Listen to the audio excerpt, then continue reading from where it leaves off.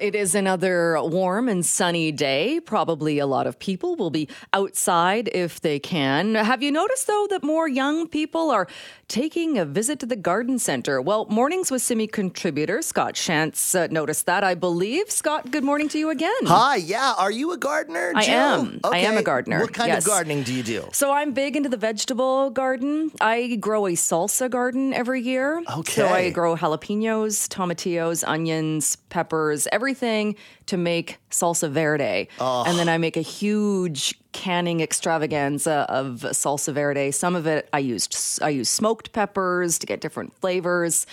I do that every year. This is so interesting to me, and I love that you have a very set intention of just, this is for salsa. It's for salsa. Yeah, my family has gotten into gardening just recently as kind of like I think like a lot of people, sort of post-COVID kind of hobby type of thing. And I felt like I'm in my early 40s, like on the young end going to the garden center. I was expecting to see but I actually now feel like the old person there. It's crazy. We go to the garden center near our house on the weekend, and it's shocking how many really young people, millennials, Gen Z, those type of people are exploring the garden center and looking at planting and stuff. So I spoke with garden expert and owner of Minter Country Gardens, Brian Minter. I asked him about why we're seeing this shift. We're having a generational shift as the boomers phase out of the gardening world. It's aging out, I guess, in terms of gardening and the time and space and locations they have to do it.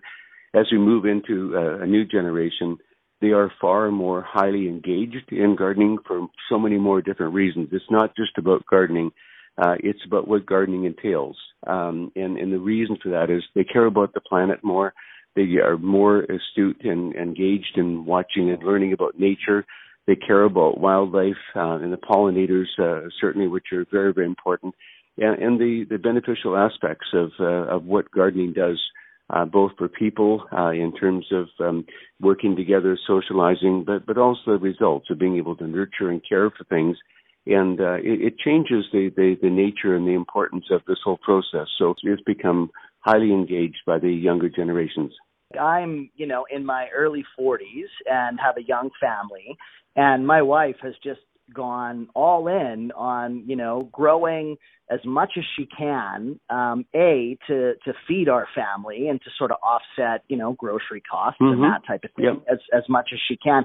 But we've really found that it's something that we really enjoy. And, it's like, oh, hey, the carrots, look at how much better the carrots are this year from last year because we've learned something. And, our kids, our 6-year-old daughter is really involved in it. And it's, at first when she suggested that we start planting, we had one garden box. And then halfway through the season, we built another one. And now we have 3. And I'm like, where is this going to stop? Because it's not just a thing that we're doing for the benefit of, to get food, but we're actually really enjoying it. Yeah, and that's the rewarding. In today's world of social media and technology, we're missing that contact with nature and being able to grow things. And that's a very important antidote for everything is technology. But also, when we're paying $8 a head for lettuce in the fall last year, learning how to grow things and not only what types of things. We work with the food bank locally here, and in terms of it's having food over a longer period of time. So it's not just fresh vegetables that we would use. It is the things like the carrots and root crops and potatoes that will keep and provide food over a longer period of time. So it's learning that whole process that is really intriguing for so many people and so many of the new and different varieties. Yeah, and what I have found one of the most interesting things, and it's one of these things that it sort of seems obvious, but I guess we take it for granted, is that it made me realize, so much of what we consume doesn't just come from the grocery store. Like somewhere at some point, somebody did this work to grow this food, before it went through all these steps of transportation and packaging and everything to consume it. And now I've eliminated all those processes, and it's like, oh no, these things require a certain amount of care and attention and stuff. And if someone's not doing that, then the product doesn't exist. Yeah, a prime example. I mean, it's a carbon footprint. Every time we go to the grocery store, we're leaving a footprint out there. think it's just that, doing something is better than doing nothing. There's a house on the street that I live. Once a year, they're neighbors of ours. They have 3 young kids. They'll do a mini farmer's market instead of like a lemonade stand. And the kids, it's created this whole community vibe and stuff. I mean, it really has become a cool thing, hasn't it? Oh, gosh, Scott. And you've touched on the key here. It's a very social activity. And I love working with the new, as we call them, millennial gardeners, which is misleading because they're from so many different backgrounds and cultures and so on. But the thing is, it's the socializing factor, working together, sharing tips and so on. And this is where social media is very helpful as well, because so many of them like to, when they have success, share it on social media. And, hey, I found this works really well, or I love this particular variety because it produces so much more. It's just sharing of information. So it's a community spirit, but also the good thing about social networking is the fact we can help each other too, which to me is absolutely so great.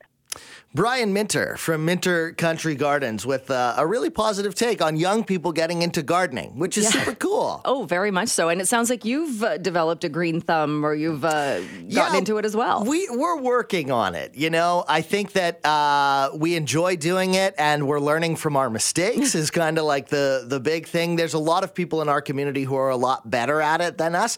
But like he said, it's just about learning and being out there. I think we like doing it more than we like getting things from it. But the people all around us, they grow so much that they just, every time they come over, it's like, here's a bag of lettuce, here's some tomatoes. Now I hope I'm on your list for a jar of salsa verde. Perhaps Phil wants one too. Yes, I'll have to bring in a whole bunch for everybody here. You've put it out there now, Jill. You've created an expectation. Right. I forgot to mention too, I also grow the garlic. And to me, garlic is one of the most rewarding crops because you plant it in October or November, you just leave it, and then come July, it's ready. It's the long haul crop.